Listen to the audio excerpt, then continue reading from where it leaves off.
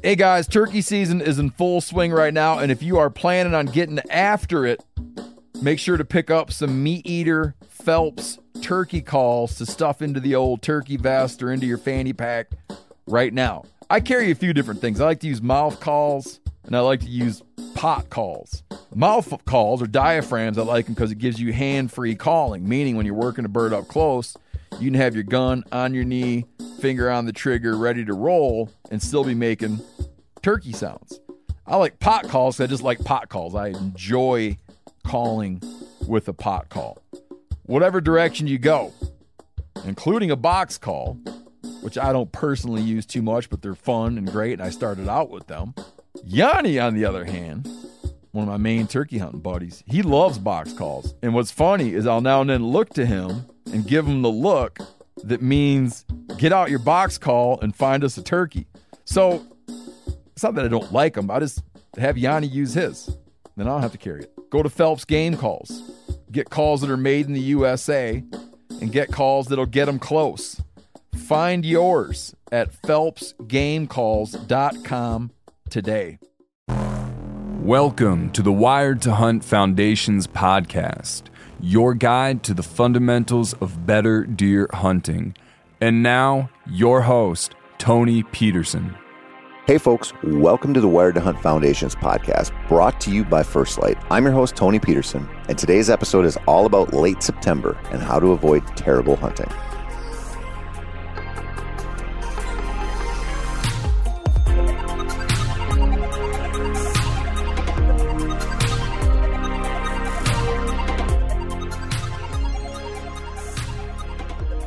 Hey, if you're just randomly finding this Foundations podcast, or maybe listening to this episode as your first one, I want to give you a heads up. All of the episodes up until this one, and from here on out until next summer, are loosely chronological. That means they're binge-worthy, and it's best to do that in order, starting with numero uno, which we dropped way back in June. Now, about this episode, I got a love-hate relationship with late September. It's one of my favorite times to be in the woods, but it's also the time when I wave goodbye to my chances of killing a buck in the field from an easy-to-get-to setup. Of course, I know you can kill a soybean muncher all day, any time of the season, depending on your hunting situation. But on pressured ground, this is the time of year to accept reality and understand that it's actually time to get back to work. Now, you might be listening to this and thinking, well, my season doesn't even open till October, dude. That's okay. This show is really about the second week of the season. So even if your opener is the 1st or the 10th of October or whatever, this is what you do after you haven't filled your tag on opening weekend or opening week. That's really what this show is all about.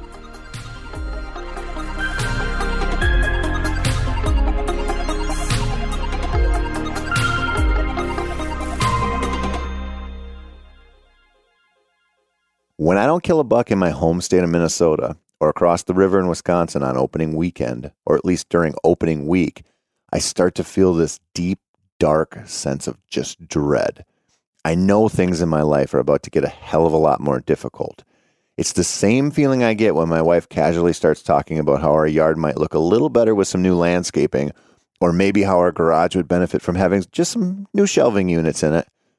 You've probably felt this too, at least deer-wise. If you've ever been super excited about your home state's opener and for whatever reason you didn't fill your tag. Now the question comes to most of us whether we should back off through the slow part of the season to wait out the rut or keep at it and risk putting the deer down further. The easy answer is to back off if you have the option. I don't, and I don't like not hunting.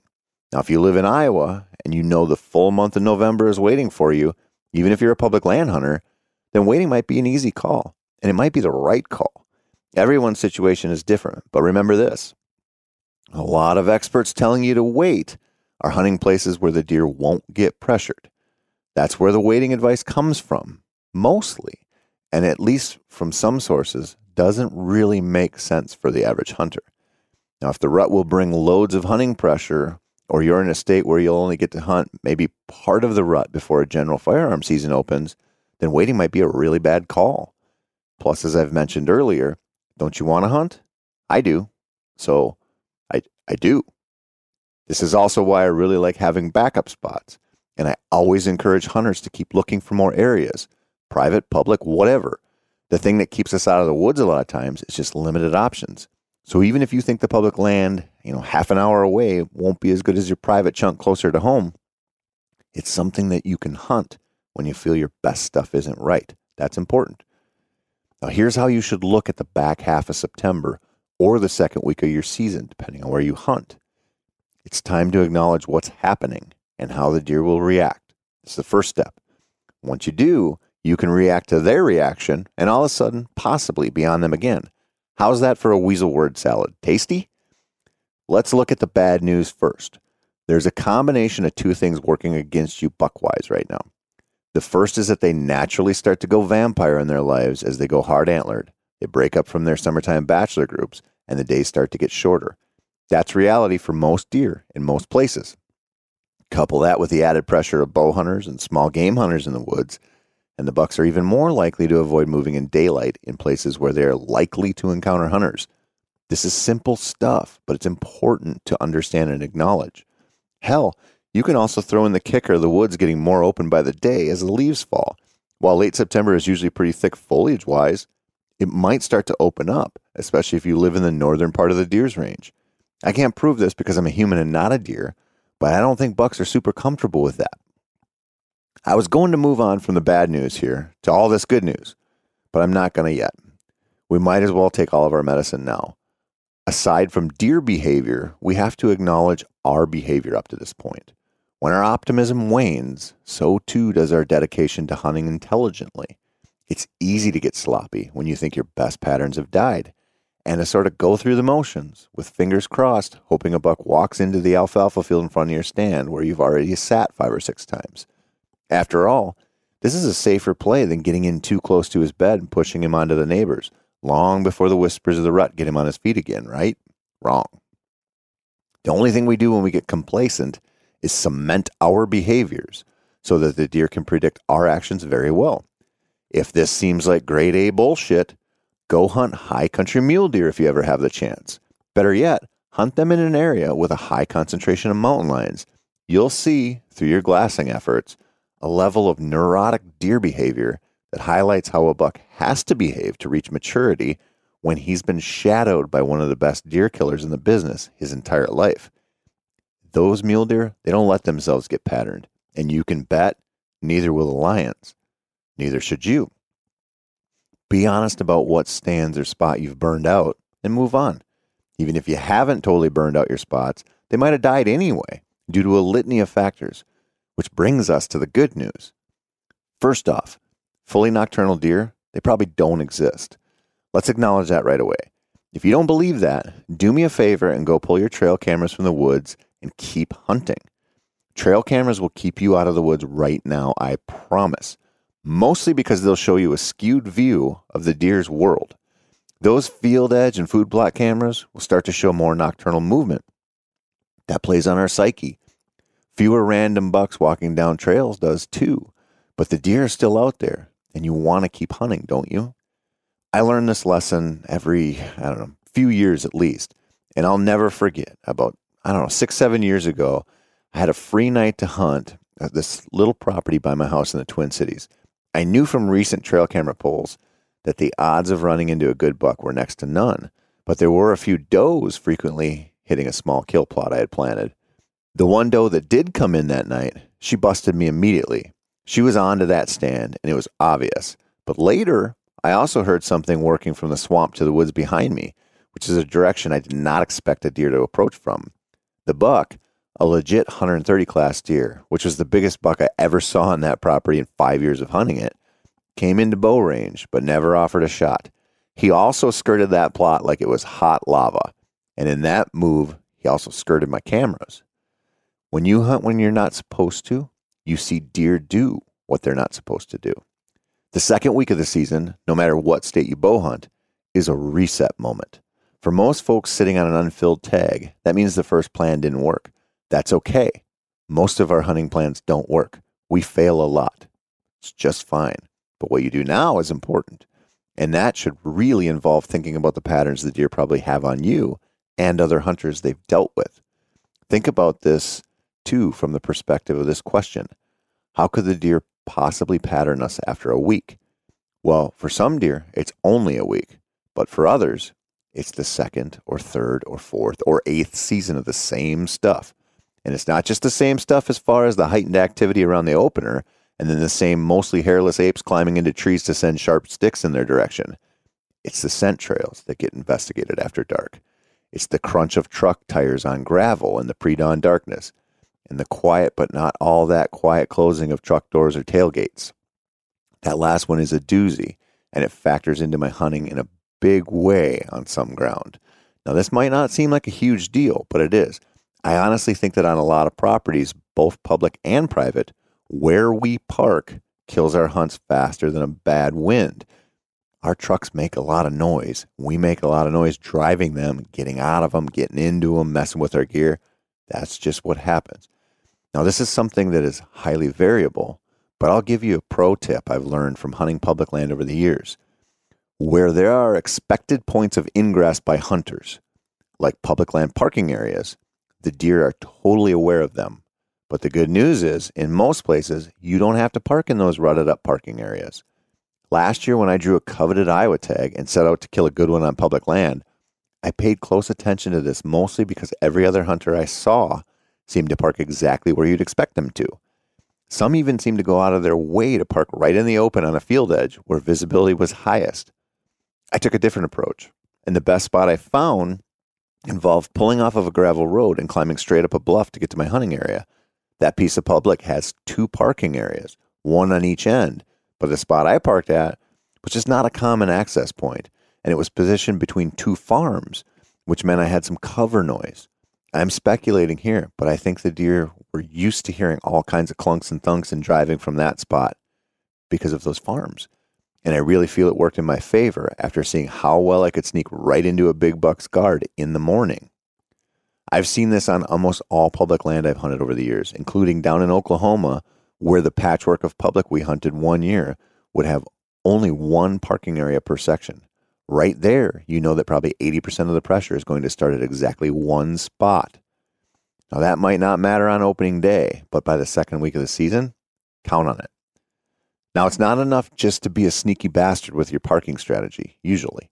You've got to factor in what else is going on so you can get on top of current deer movement now. I tend to simplify this by assuming I know the food sources they're probably hitting, at least if there's some ag ground around. This is a safe bet usually and can help distill down some of the mystery of current deer travel. Big woods hunts are different, but they also don't allow for easy spot burnout quite the same way. At least quite the same way as that ag ground does. This is, in my opinion, evidence that a lot of this hunting stuff balances out in weird ways. Now, is that clear as mud? Probably, right? What I mean is that hunting ag ground is orders of magnitude easier than hunting big woods stuff. But ag ground also allows us to hunt easy patterns and get patterned easily. Big woods, without the cushy bean field edge type of stands, aren't as easy to hunt and are obviously not as easy to find destination food source. And that by itself is enough to often keep the burnout factor lower and leveled off. So now that you're thoroughly confused, I'll get back on track. If you've got the easy food, factor it in. But think about the snacks they can eat along the way to and from that food. If you don't have that, think about the browse. Think about the hard and soft mass that might play into their daily lives. Way back in the summer, you built a grocery list. Now is the time to revisit it. You're working with deer that are wise to lazy hunters, but not so jaded they won't move in daylight. They are also listening to their stomachs, but not usually laying down enough sign to really clue you into the hot spot of the week. In the areas I tend to hunt, I find a strong gravity toward oak trees if they're available. We all know white oaks are the best, and they are. But in places where lower quality food is the rule, red oaks and other varieties will do in a pinch. Where are they? And are they dropping? Do you have a deep woods meadow to watch that might have some tasty stuff growing in it or around the edge? How about some apples? One thing I find in the big woods in northern Wisconsin where I consistently get my ass kicked by the deer is that there are random old, long abandoned homesteads tucked into the forest, usually deep into the forest. I tend to find these while grouse hunting after stumbling across a random pile of rocks where there definitely shouldn't be a random pile of rocks. That, along with the thicker vegetation and usually some barely visible remains of the remnants of a homestead make everything click. That's when I start looking for apples, and I forget about the rough grouse for a second. But it really doesn't matter how you find these spots. What matters is those long ago folks planted fruit trees, usually apple trees. The grouse know it, the deer know it too. As a kicker, they also tend to get some solid bedding areas out of the deal, provided they don't fall into an old root cellar. I know finding these areas sounds easy when some random dude talks about it on a podcast, but it's not. At least not always. These spots would be easiest to find through extensive scouting, but that's not all that appealing right now. So there is another way to keep at it and keep your whitetail hunting knowledge base expanding. Hunt for meat. If you don't have this strategy where you can go in and quickly find some cool spot to sit in the big woods or this staging area type of thing that you don't think you can rely on, just hunt for meat. Go look for does and forget about the buck quest for now. This is one of my favorite strategies for finding deer concentrations once the easy hunts have died away. Not only does this keep me hunting, even if the plan doesn't involve a lot of big buck strategies, it's more enjoyable.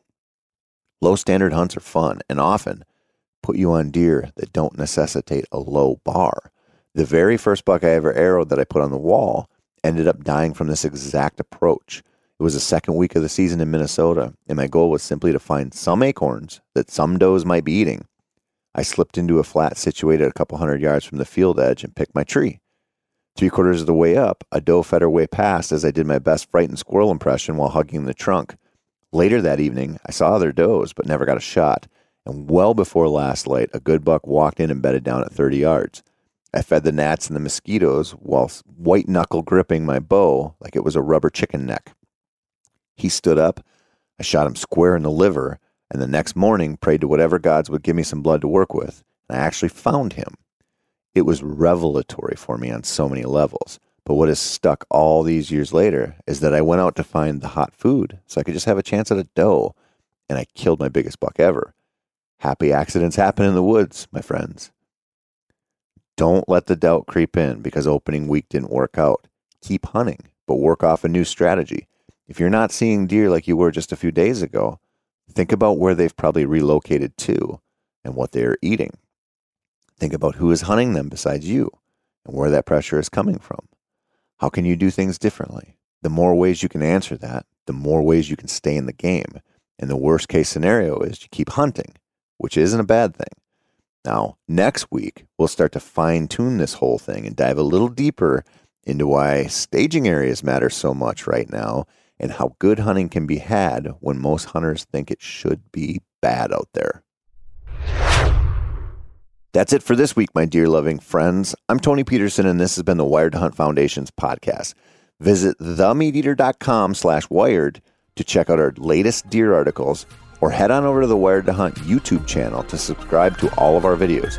And as always, thank you so much for your support.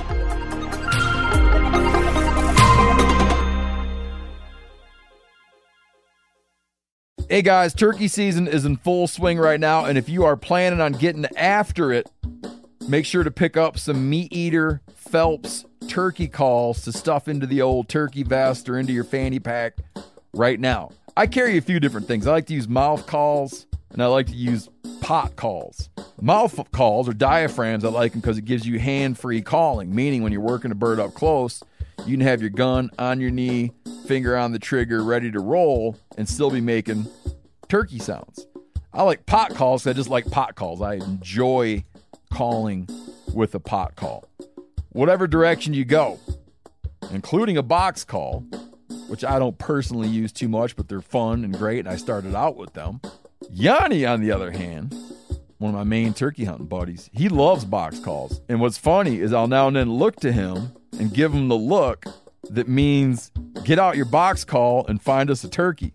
So it's not that I don't like them. I just have Yanni use his. Then I don't have to carry it. Go to Phelps Game Calls.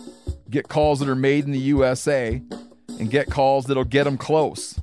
Find yours at phelpsgamecalls.com today.